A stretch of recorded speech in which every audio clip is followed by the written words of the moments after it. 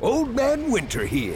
If I had it my way, it would stay winter all year long. Short days, wind chill, black ice, and a good polar vortex. Oh, heaven! Wait, is it getting warm in here? Your cold snap is over, Old Man Winter. Spring has arrived. Spring. Spring is here, which means it's the perfect time to get away in the Hyundai you've always wanted. Visit the Hyundai Getaway Sales Event, where you can get great deals on all of our award-winning Hyundai models, like the tech-filled Tucson and Kona, as well as the spacious Palisade. Enjoy wherever you go with the peace of mind that comes with America's best warranty and 3 years or 36,000 miles of complimentary maintenance. But hurry in, these deals won't last. Add more joy to your journey at the Hyundai Getaway Sales Event.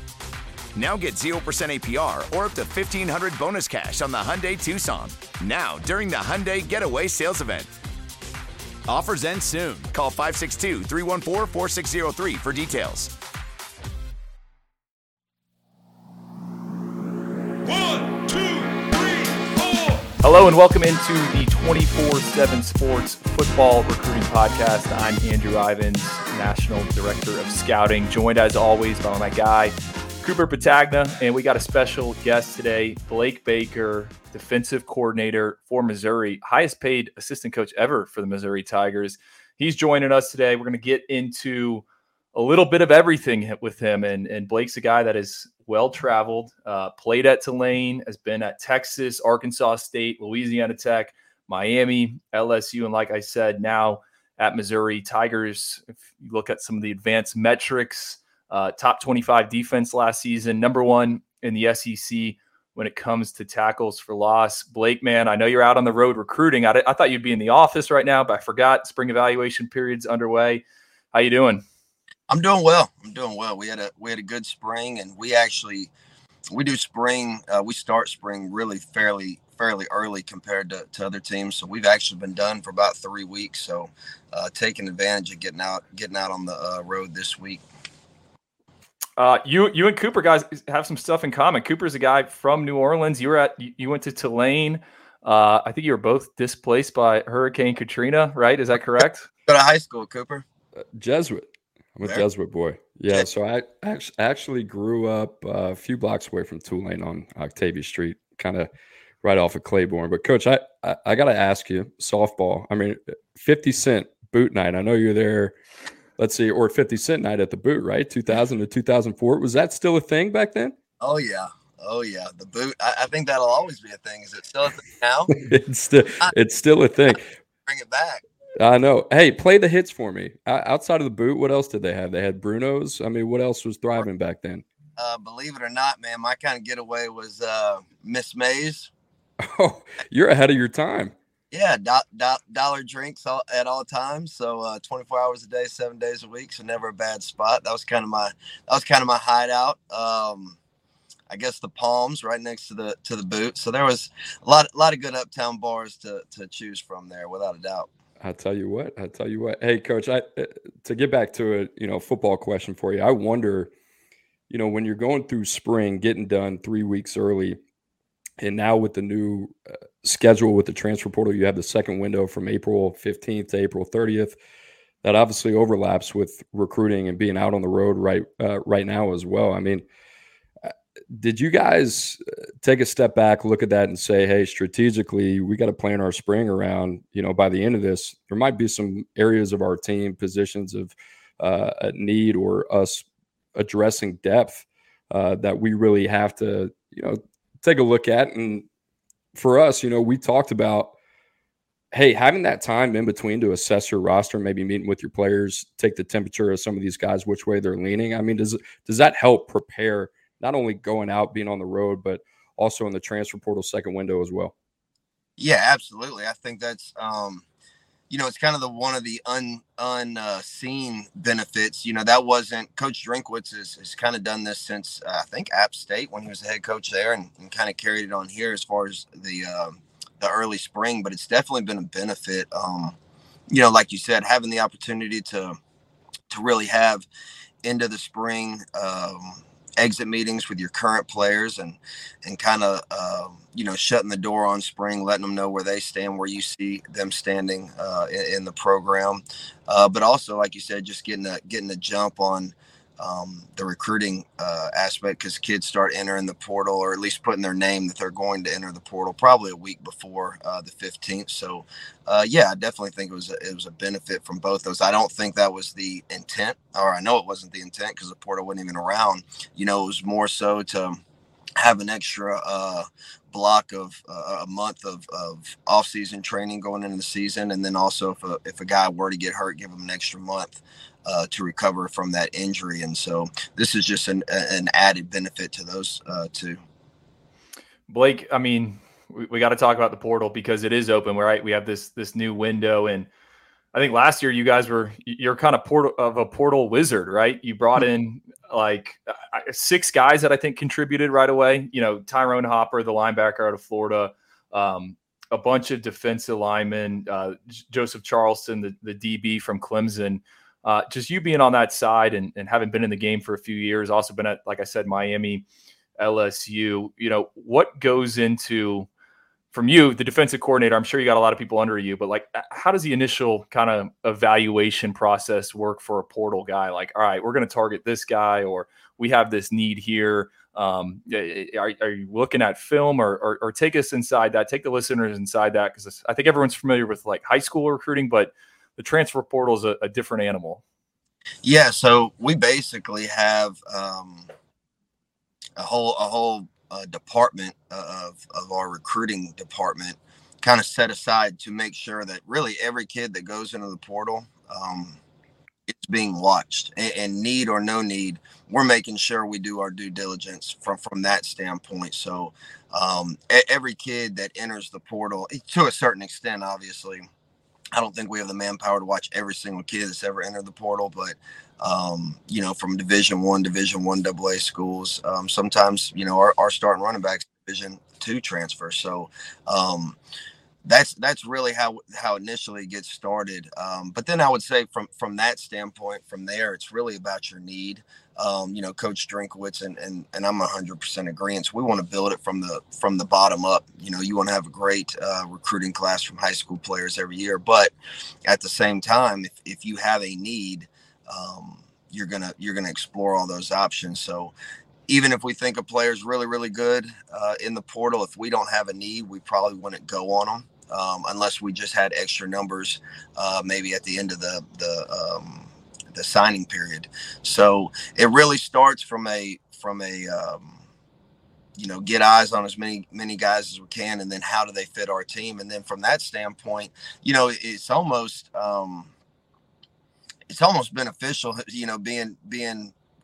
having experience at the college level and a staff full of guys with experience, because you're usually going to get very honest feedback. You usually know, or somebody on your staff usually knows somebody on the staff that they're leaving from, and you'll get very, very honest feedback generally. So you have a very good idea of what you're getting once they enter the building, from a character standpoint, from a work ethic standpoint.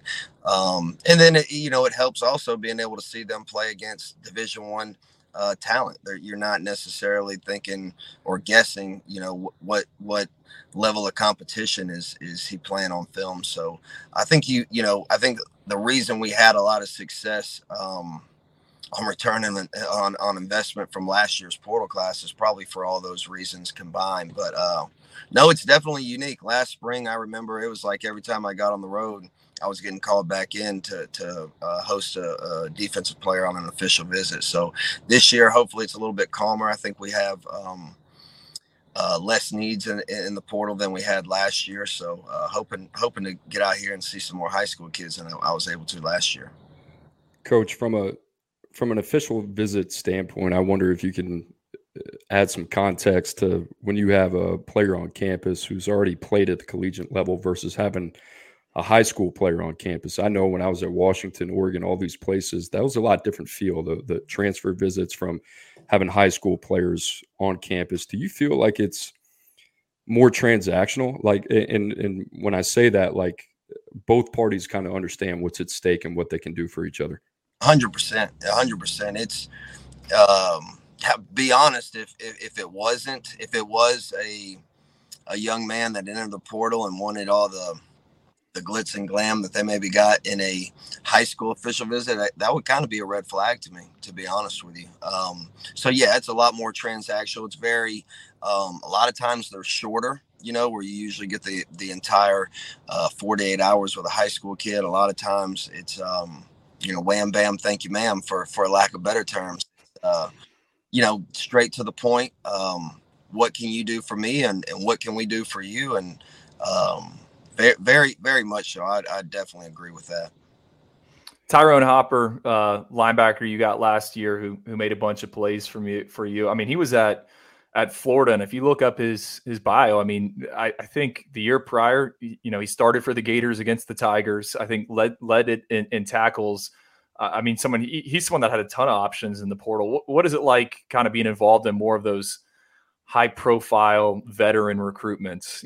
It seems like it's even with NIL now involved. I mean, what's it like? Kind of, is it all about being kind of one of the first to contact them, or how does that play out? Yeah, I think from that standpoint, there is a little bit of the same process of recruiting a high school kid, meaning if you had a prior relationship or a previous relationship or a common relationship, like with Tyrone, we had just signed his cousin Tyrone, who was really like his brother. So we had that going for us. You look at a guy this year that we signed from Florida, as a matter of fact, Tre'Vez Johnson.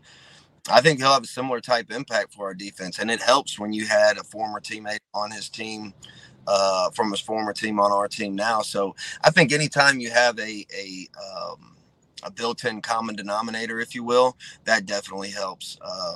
But you usually have a pretty good feel, to Cooper's point earlier, as far as like transactional, like veteran guys, they're not really going to mess around and entertain somebody that they're not truly interested in. So you're usually going to know within the first 48, 72 hours if you got a legitimate shot out of a guy from the portal.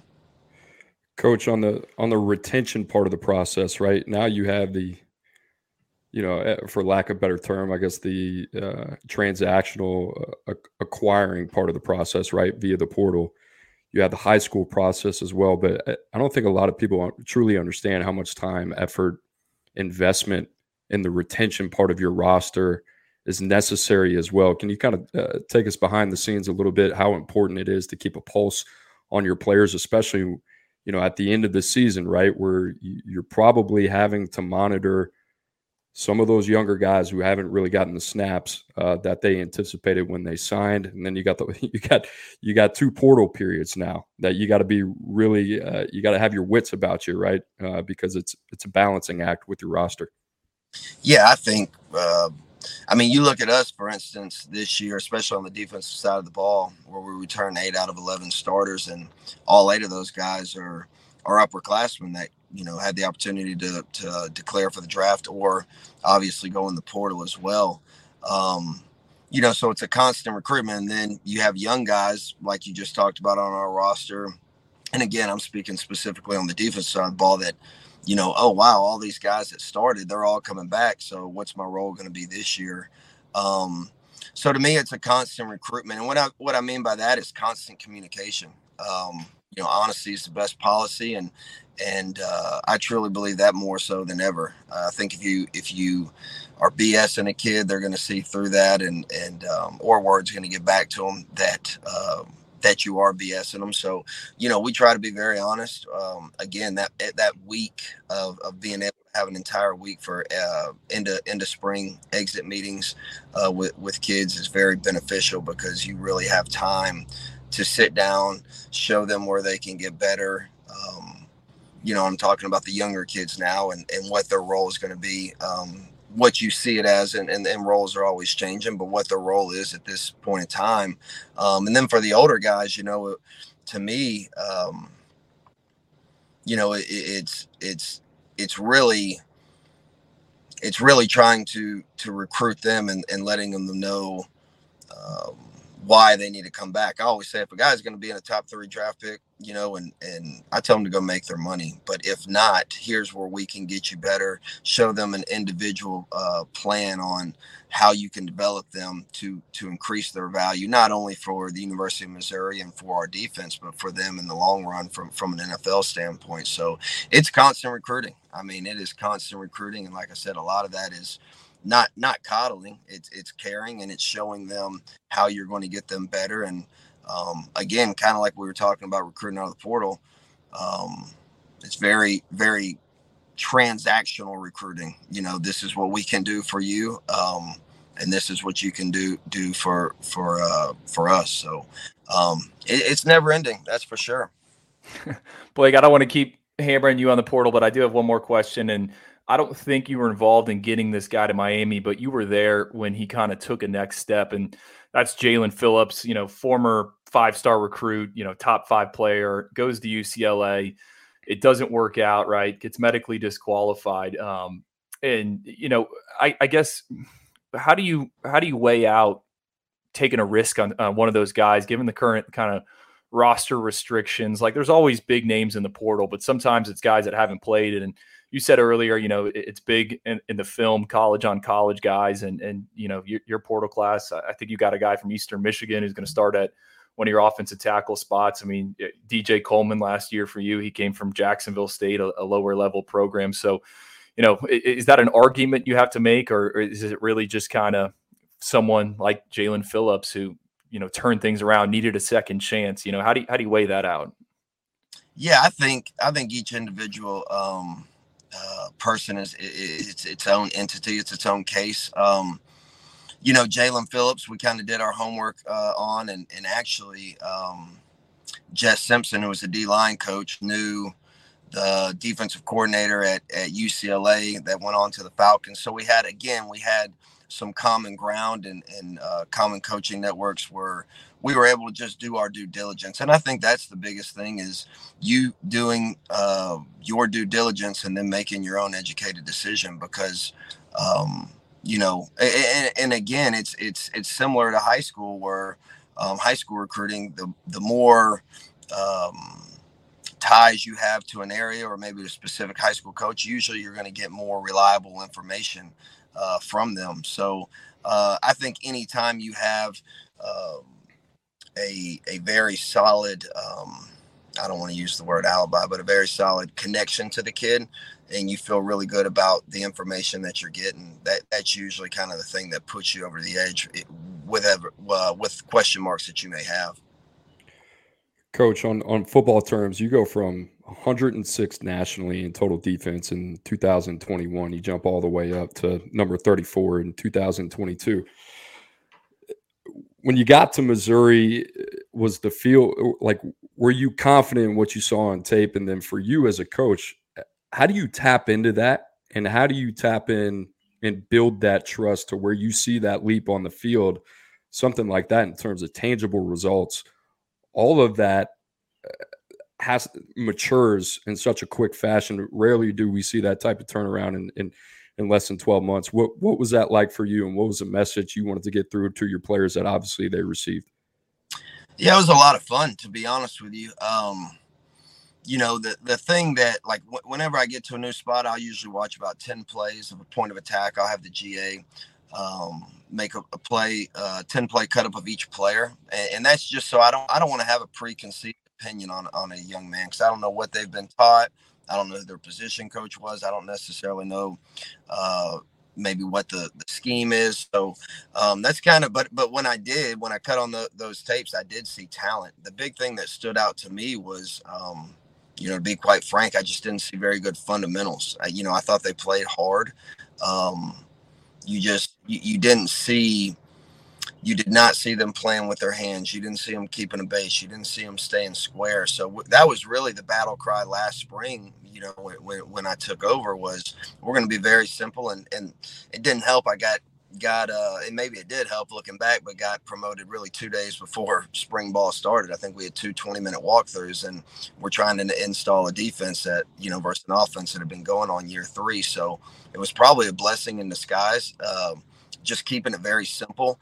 But that was my plan, after watching the tape. That was my plan initially anyway, is just let's get better fundamentally. From a talent level standpoint, I thought we were pretty talented, and adding, like we keep talking about, some key pieces in the portal. I guess after spring, the only piece we really added, I believe, was DJ Coleman and maybe Christian Williams, just a couple D linemen. But I thought we had a talent, and I thought the kids were hungry, man. I really did. Like, it was kind of unique, but from a confidence standpoint, I don't know if it was probably more. I don't think they lacked confidence, but I don't know if they really knew to and it takes time, just build that trust and respect. And as the spring went on, then they could see how they were getting better individually, and not even worried about collectively as a whole how we were doing. I think that's kind of where the trust and the respect came from. And then just letting them know that the standard, we weren't going to relent as a coaching staff. I thought our coaching staff did a really, really nice job of bringing energy and not letting the little things slide. And I think that all resulted in having the season that we had. And it was really cool just watching the guys as the year went on. You could see the confidence building week to week in the belief that they had and what we were doing. So it was a fun year, and hopefully we can build on it. I think, again, having the guys that we have back, I think we got a chance to be really special this year. Blake, you run a pretty aggressive system. We've rattled off all the stats and the TFLs, and I guess not to give away the entire state secrets, but where did your defense come from? What's kind of the philosophy behind it? And I think for the average college football fan, this is an interesting question because, I mean, up until the college football playoff, you guys played Georgia as close as anyone, right?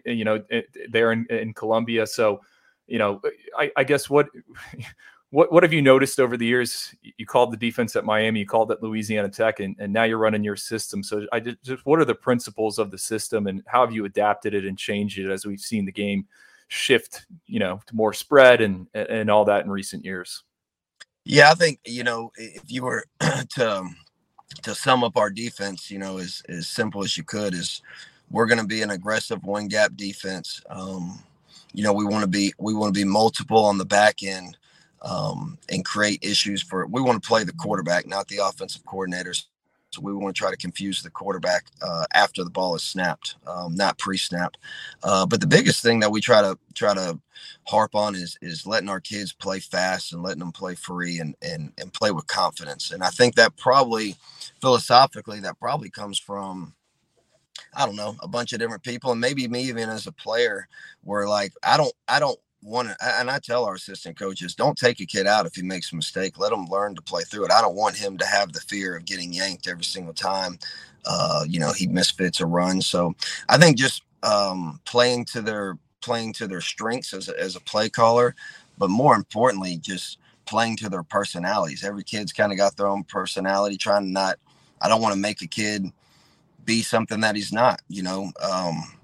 If a guy is not a big vocal leader and that he has no interest doing it, then to me, that's fine. We'll find somebody that is interested in doing that. So, at a different position, that doesn't mean he's going to go to the bench. So, but from a scheme standpoint, I'd say we're, a hybrid 4-2-5 that's an aggressive one gap defense. And we want to change up the picture for the quarterback post snap. We're going to take a quick break. You're listening to the 24/7 Sports Football Recruiting Podcast. Knowing how to speak and understand a new language can be an invaluable tool when traveling, meeting new friends, or just even to master a new skill. But it's not always simple when you're bogged down by textbooks and structured classes. That's why so many people trust Rosetta Stone. Rosetta Stone is the most trusted language learning program, available on desktop or as an app. It truly immerses you in the language you want to learn, like Spanish, French, Italian, Chinese, and more. You won't just be studying English translations. The Rosetta Stone intuitive process helps you pick up a language naturally, first with words, then phrases, then sentences. Don't put off learning that language. There's no better time than right now to get started. For a very limited time, listeners can get Rosetta Stone's lifetime membership for 50% off. Visit rosettastone.com/rs10. That's 50% off unlimited access to 25 language courses for the rest of your life. Redeem your 50% off at rosettastone.com/rs10 today. Coach, how do you create a fast and free defense? Because, I'm going to just level with you here. I hear it all the time. People always want everybody to play fast and free. It's almost like, to me, being on that side is when you hear everybody talks about culture, right? Very few have really good ones. And I know you're talking about fast and free. How do you create that in a practice environment when you got 11 guys all have an assignment, but when it's time to go, they're not thinking very much? I mean, I'm not very smart, so I try to keep it simple for them. And being in 100% transparency, I think, and I don't have all the answers. I'm not going to sit back here and say that I do, but I do know when I meet with a lot of different defensive coaches, man, that shit sounds so hard. They make it so complicated. I'm like, it's still 11 on 11. There's only so many things you can do. So we really just try to keep it very simple. I think kind of from our teaching standpoint as well, from a scheme standpoint, I think we do a really good job in this scheme, putting things in buckets. So when they hear a word, they know exactly what we're playing. And now they got to figure out, what X they are on the field, as I like to say. There's only 11 X's. So a lot of it is just keeping it simple in our teaching and in our buckets. But, I'm not a guy that wants to use 1,000 different buzzwords to say, like, run to the flat, so around coaches that do that. And it's, again, I've been coaching ball a long time. I'm sitting in the room with them and I don't understand it. So to me, it's kind of how my brain is wired. And I think that resonates with our players. Well, it sounds like, you can get anyone to fit in, right, in your scheme, right? You're going to cater to their strengths. So as you're assembling your defense, right, building out your recruiting board on the defensive side of the ball, is there some qualifiers that certain guys have to meet, maybe collectively, and then certain positions? I think you've recruited linebackers, D-line, safeties. So you've done it all. Is there certain things that you're like, all right, this guy, it's a must. He's got to be able to do this. As far as like measurements or anything, measurements, speed. You talked about playing fast, but yeah, the thing that, and it's kind of funny how it all, defenses or football, is cyclical, right? So the best advice I've ever been given was when I was at Miami. We would every year meet with Coach Jimmy Johnson. And so I asked him, I said, hey, what was your recruiting philosophy? Because you're kind of the originator as far as playing with undersized guys and a 4-3 defense and letting them, get in the backfield and create havoc. He said, my only two parameters that I told all assistant coaches, do not bring me back a kid that's dumb and a kid that's stiff, because you ain't changing either one of those. And so that's kind of the philosophy I live with. There's guys that come in a lot of shapes and sizes across the board. And there's certain parameters, especially the closer you get to the ball, as far as, arm length and size. But, we have a safety that's 6'3", 230 pounds, and the guy that's starting next to him is 5'11", 195 pounds. So it's also my job as the play caller and as the coordinator, making sure we're putting whoever the best players are in the best position to succeed. If a guy's better at rolling into the box, we're going to roll him into the box more than necessarily put him in man-to-man coverage. But the two, and I'm serious about that, Ivans. If they're dumb and if they're stiff, man, you're not out coaching that. So, instead of using the negatives, we like to say, will they run and will they hit, and are they, in the high school level, can they line up the defense for you guys? And that kind of answers the questions from that standpoint. But from a measurable standpoint, yeah, there's certain criteria we want, but depending on where you're at from a school standpoint, or there's a lot of different factors that go into deciding will his measurables be enough to be successful at the school that they're at. Coach, on that note, like when it comes to second level defenders, and I think the same thing offensively. We talk about the running back position a lot, and really how it comes to mid-skill positions, running back and defense. But I feel like there's more of a subjective evaluation that takes place when it comes to linebackers defensively. What I mean by that is I feel like the ceiling of the player can be raised based on their intangibles and their instincts and their read and react ability as much as you value the physical traits or the speed at a position. I feel like those are two positions between vision and instincts that I think you have to take into consideration, but they're hard to quantify, right? Because they're subjective. They're not objective markers. I mean, do you feel that same way in the evaluation process as well? 100%. You hit the nail on the head. And I tell people all the time, on defense, inside linebacker is the hardest position to recruit because it's very subjective. And a lot of times the guys that have the measurables, that we were just talking about, a lot of times they're playing at defensive end in high school or, outside, what we call a star, like the overhang to the field position. So it's different inside the box. So like I'll bring up Corey Flagg, for instance, at Miami, who I recruited, had really big hands, really long arms, but he's 5'11", at best. And, from a subjective standpoint, you have to do all your homework. And what I mean by that is went and saw him practice, stood behind him, being a former linebacker. Is he seeing the box? That's what I always talk about at that position. It's different inside the box when it just happens faster. Everything is very, very quick. And some guys can be phenomenal athletes, but can't see inside the box. So it's very subjective. They're very hard to find. The guys that usually have, the measurables that are playing inside, they're few and far between. So they're getting snatched up pretty quickly, from the blue blood schools. So I think you're spot on with that assessment. Blake, you were at LSU before you arrived at Missouri there for Ed Orgeron. One linebacker that I don't want to say I don't know if I'm wrong here, but you kind of, I think, resurrected his career a little bit. Damon Clark, right? Had a monster season, ends up getting selected in the 5th round by the Dallas Cowboys. Can you just take us inside, what makes him what he was and what it was like coaching him up there when you were in Baton Rouge?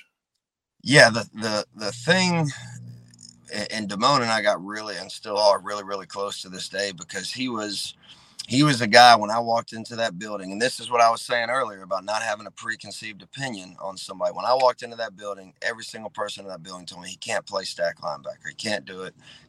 So I watched, again, a 10, 15 play cut. I said, well, athletically, I think he can do it, but, we'll see. Well, he can't process 1,000 reasons why he can't do it. And the one thing about Damone is he's extremely humble. His confidence was very low. He ended up getting benched that year and had all these expectations of living up to this recruiting status and being from Baton Rouge. I had a lot of hometown pressure. So the first thing I had to do was build his confidence, but he was extremely hungry. To this day, I would say I've never seen a guy take more diligent. He's the most diligent note taker I've ever seen. I mean, he's got his highlighters. It's phenomenal. He wanted to be great. But again, we just, we started from the fundamentals. We started from stance. We started from footwork. And then we started from eyes, and just, again, making it very, very simple.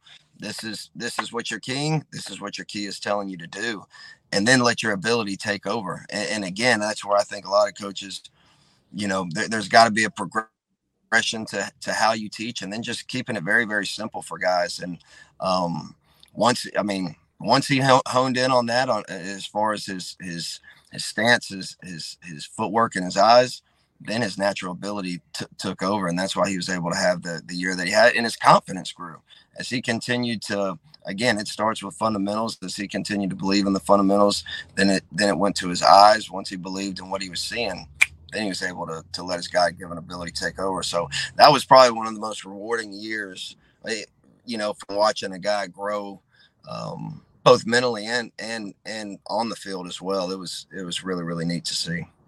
Coach, does your experience as a player, like somebody like Damone Clark, like you've been on the other side, does that drip into who you are as a head coach? Hey, the way that I wanted to be coached when I was at Tulane, or the way that I heard things, or maybe I received in a way that was easily digestible for me, or in a way that, hey, maybe I had a poor experience and somebody didn't build up my confidence or lost that confidence in me. How much has that helped you as a coach on the other side? A ton. I mean, I can go back all the way to even high school.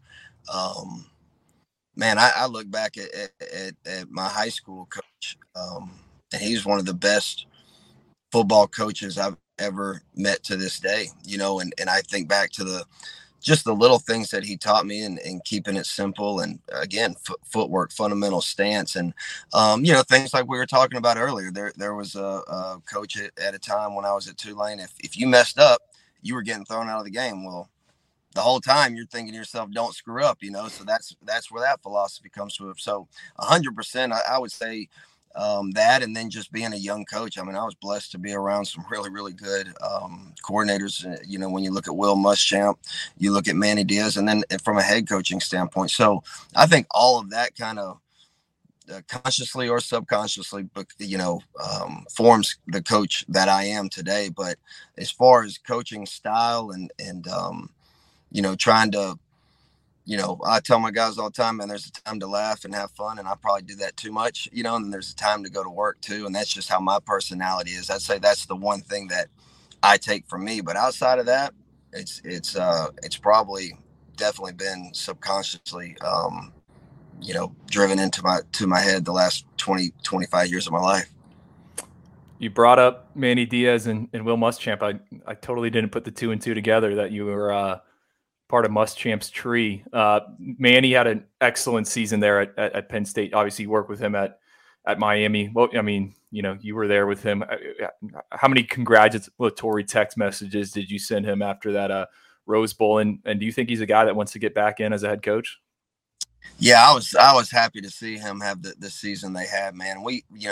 He told me before the year, and that's what I say, like, as coaches, you have an idea of what you're going to be. And he felt really, really good about the talent level. And, the uncertainty was he had never been in the Big Ten. So he wasn't saying we're going to finish top 5 in the country, but he had a good feeling. But yeah, I was fired up to see it. And then for him to play in the Rose Bowl for the first time and win it, I know he was really, really excited about that. And I'm sure we'll spend together down in the Keys, down in your hood, Ivins. But no, I'm excited for him. And I do think, and I've never had this discussion, but I think, for sure, I think, in my opinion, doesn't matter, but I think that he should have been given more time, but that's the nature of the beast, right, in this profession, because I do think he had things trending in the right direction there. So I think he wants to probably prove that he can do it, not only to himself, but to all the people that said that he couldn't do it. So that's how he's kind of wired. Coach, we had your buddy Joe Sloan, quarterbacks coach at LSU, on. You guys worked together from 20. I don't know the exact years. Excuse me. 5 years Louisiana Tech, and we joke. I think we got 3 or 4 questions in about 40 minutes with the mayor, as they call him in Baton Rouge. But Joe Sloan had worked. LSU is only his 3rd spot, which is crazy. I think you have more of the typical resume in college football. I think, what is this? Stop number 7 for you? I quit keeping count a long time. I hear you. I've been there, and I just wonder, for me, just trying to paint a picture here. I remember when I got my first director job, I was 25 and I was at Washington, and I had a lot of confidence that I could do the job, but I also had a lot of insecurities. 2 years later, Chris Peterson steps aside. Not a lot of people expected it, and then you're out on the street, out of nowhere. End up going to Oregon, and for whatever reason, there was so much more confidence in me and myself doing that job after whatever reason that you kind of bottomed out, right? The worst had happened. You'd gotten let go, and in football, we know it's just part of the business, right? If you've been in football long enough, there's probably a better than good chance that you've been let go. I just wonder, this is your 3rd stop as a defensive coordinator, and talking to you, there's a lot of confidence in who you are, what you represent, and what you want your defense to represent. I mean, from the time you were at Louisiana Tech in 2015 to where you are now at Missouri, do you feel like you kind of got the hang of this and you know who you want to be in terms of your defense and having confidence in yourself and the way your players are going to play for you? Yeah, I think like anything in life, right, the more experience you have, and more experience at different places, because every job is different, man. Like every job, like Skip Holtz used to always say, every job has its warts, which is true, and every job has its benefits, which is true. And every job has its own unique challenges, whether it be recruiting, whether it be conference line, whatever the case may be. But yeah, I think really in a weird way, last year was really, really cool. 2 years ago, I should say, at LSU, being a coordinator for 7 straight years, 6 straight years, whatever it was, and then kind of sitting back and kind of being, the earpiece for Durante Jones, who was our defensive coordinator that year, and kind of just sitting back from a 30,000-foot view and seeing how I could help him and things that I saw, hey, you could do better here. And he was awesome. He was very, very receptive to anything that I might come to him with. But that year specifically, kind of sitting back after being a coordinator for so long and thinking, well, I could do this different, I could do that different. I think that had as much of a impact as being at the 3 different schools and installing new defenses. So, but yeah, I think the more experience you get and being at different places definitely helps your confidence level and understanding of who you are, what you want your defense to be, what that mold is of a certain player that fits your defense. Yeah, I definitely think that's true. Well, Blake, I know you got to get back out on the road here and continue to recruit, but some quick ones for me. First one, what is it like, or when did you know Luther Burden, former 5-star receiver, was going to be special for you guys? I'm assuming there had to be a moment in practice, you just being the D coordinator. And then the second thing is, what is life like in the SEC now that you've been there, 3 straight seasons? I mean, I looked at your upcoming 2023 schedule at Georgia, Tennessee at home, games against Arkansas, South Carolina, LSU. So just real quick on those two. Yeah, so it didn't take long to figure out how good Luther was going to be. I mean, he was an early enrollee last spring, and you just saw him making plays instantly. He's got a really good competitive edge to him. And then just the thing that stands out to me is his late hands on the deep ball. I mean, his go get it ability and his focus on those last 6 inches of bringing in the tough catches is extraordinary. And I think those are the 2 things that really separate, him. If you put him in a combine, I think, he'll be in the upper level. I don't know if he'd be like the number 1 dude at anything specifically, but when you talk about his competitive edge and his ball skills, I'd put those in the top 1 percentile in the world. He's phenomenal at that. So it didn't take long to figure that out last spring. And, as far as being in the SEC, man, it's the closest thing to the NFL you can be. And what I mean by that is, obviously the talent level, but the parity, man. When you look at the games that we won or lost last year in the SEC, they're almost all within 7 or 14 points. So, the margin of error is very, very thin. And I love it. As a coach, man, you're looking for every single advantage you might possibly get for that Saturday. That could be the difference in the game. You're very seldom going to go out there on a Saturday and, just be physically dominant over anybody else in this league. So it's a lot of fun as a coach. And the other cool part of it is just the amount of focus that the players have. They know every single week is going to be a war. So there's not a mental letdown like, oh, we got a cupcake on our schedule this week. Like, no, it's not possible. So you see them keep a mental edge throughout the entire season, which is really, really cool. Coach, last question for you. Best recruiter you've ever been around? Oof. It's a good one. Best recruiter. I've been around some good ones. Ephraim Bandas. He's relentless now. He's taken his talents to the NFL, but I'd put him up there. Kevin Curtis, who's at Baylor. He does a phenomenal job really mentoring the recruits throughout the entire process. And Joe Sloan's pretty good. He's pretty relentless as well. I mean, I've been around some good ones. And recruiting's really changed so much too in the last 10 years where, even 5 years ago, it was so relationship based, and where now kids are more apt to choose a school based off maybe NIL or conferences always played a role into it. But, yeah, those are probably Corey Raymond. Corey Raymond's a stud.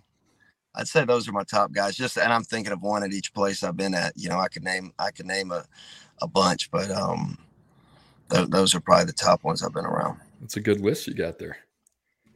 Like Joe Sloan, who like that. But it's kind of unique seeing like Corey and Corey and Kevin are more laid back, where Joe and Ephraim, are bulldogs, man. So it depends too on the kid. Like some kids like the more laid back guys, some kids like the relentless nature of recruiting. So you kind of figure that out too. And sometimes you might stick one recruiter on the kid that wants the laid back one and vice versa. So, but all different recruiting styles, but all very effective. Well, Coach, we appreciate you coming on and talking about the portal and just your defensive philosophy. Again, I think a lot of people don't realize what your unit did in 2022. And it sounds like you think 2023, 8 of 11 starters back, you add some new in there. Are you expecting another competitive year there in the SEC East? I am. I've talked to our guys about, we're not going to sneak up on anybody because the expectation level, going into last season wasn't very high from people outside of our building. So, there's going to be people zeroed in, on what we do. And I'm sure there's some coaches that probably summer scouted us that maybe, didn't have that ability last year of being a new coordinator. So we're going to have a different set of challenges, but I'm extremely confident in our group of young men. There's some really good football players in this unit. Well, Blake, we'll let you go. Go get some barbecue. I always see that on the Instagram. You hitting the barbecue restaurants when you're recruiting. We appreciate you big time for joining us. Absolutely. Appreciate y'all having me on, gentlemen. Well, there you have it. Blake Baker, transfer portal guru, or at least the guy that's found success. I know transfer portal is all the buzz right now at 24/7 Sports, right, Cooper? We come out with these 2025 rankings, and you go on the website, it's all talking about the transfer portal. But an interesting character and a confident individual, as you noted. Chill ass dude, man. I like him. That's the first time I've ever talked to him. But you know what I appreciate about him? I thought he was very candid, very genuine, very authentic. I didn't think he sidestepped any of the questions that we asked, especially when it came to the portal and the transactional nature of the portal. In Missouri right now, Andrew, you and I just got done talking 6 and 7. This feels like a season they need to put it together, right? 2 postseason appearances in the last 2 years. Still haven't been able to get over that hump yet in the SEC. Eli Drinkwitz, but this guy can coach, man. Yeah, you look at the resume; it's kind of like a winding road. He's got the 5 years of Louisiana Tech, and then with Manny Diaz, and then obviously at Miami. Still under the Manny Diaz tree, did some good things. Drew, you brought up guys like Jalen Phillips and Shaq Quarterman, right? First-round draft pick, a fourth-round draft pick, Damon Clark. We talked about him at LSU. To me, that was one of the last questions that we asked, and it really wasn't even my intention, the answer I got back, but I thought one of the more interesting things he said was how much he learned from the 1 year at LSU, where he was just a position coach. Right. And that he could take a step back from 30,000 feet and then really kind of spectate on, all right, this is what I like, this is what I don't like, and this is what I would do different. And that's what's kind of helped him during this new stop at Missouri. Yeah. It kind of makes you think about, right, you see those guys that are let go places and they join, Alabama or now it's Georgia as an analyst, but it allows for them to kind of recalibrate and pick up on different things. But no, Blake Scott known for a while. So that was awesome. And glad we got him on. And it's funny because we didn't even know him and Joe Sloan were close prior to all that, right? Really not too much, but what's funny, we should probably do a little bit of a deeper dive on that Louisiana Tech staff. Those weren't the only 2 guys there, correct? You had Diaz there. Sloan brought up Bob Diaco as well. It sounds like they had a lot of really talented coaches going in and out of Ruston, Louisiana, out of all places. Yeah, Blake is actually the first person that taught me how to use Wi-Fi calling, because he said when he was in Ruston, like there was no cell service. I'll never forget that. And who knows, maybe if Joe becomes a head coach or he would become a head coach, I think one of those guys could be on either or staff. We could be.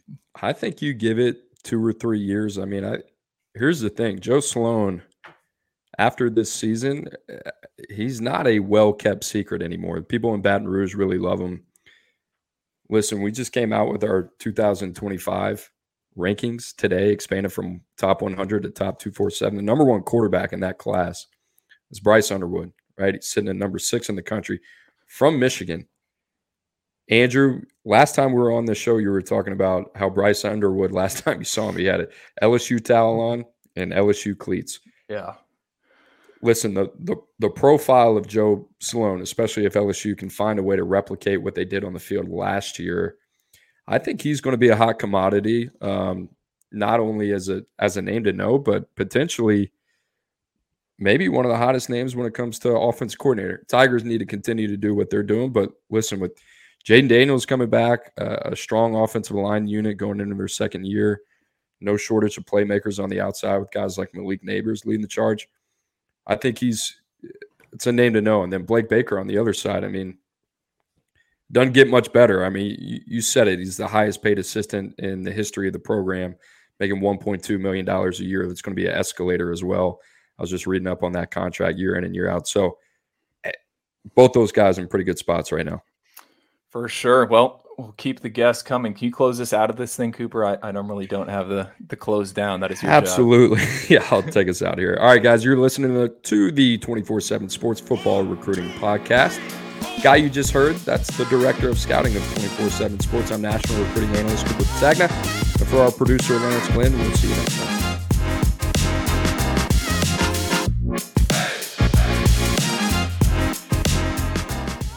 Celebrate and save at Ashley's Anniversary Sale. With Hot Buys, your choice of colors starting at just $3.99. Ashley Sleep mattresses starting at $2.50. Plus, receive a free adjustable base with select mattress purchases. And shop top mattress brands like Stearns & Foster, Tempur-Pedic, Purple, and Beautyrest Black with 60-month special financing. Only at Ashley. Subject to credit approval. No minimum purchase required. Minimum monthly payment, down payment, tax, and delivery may be required. See store for details.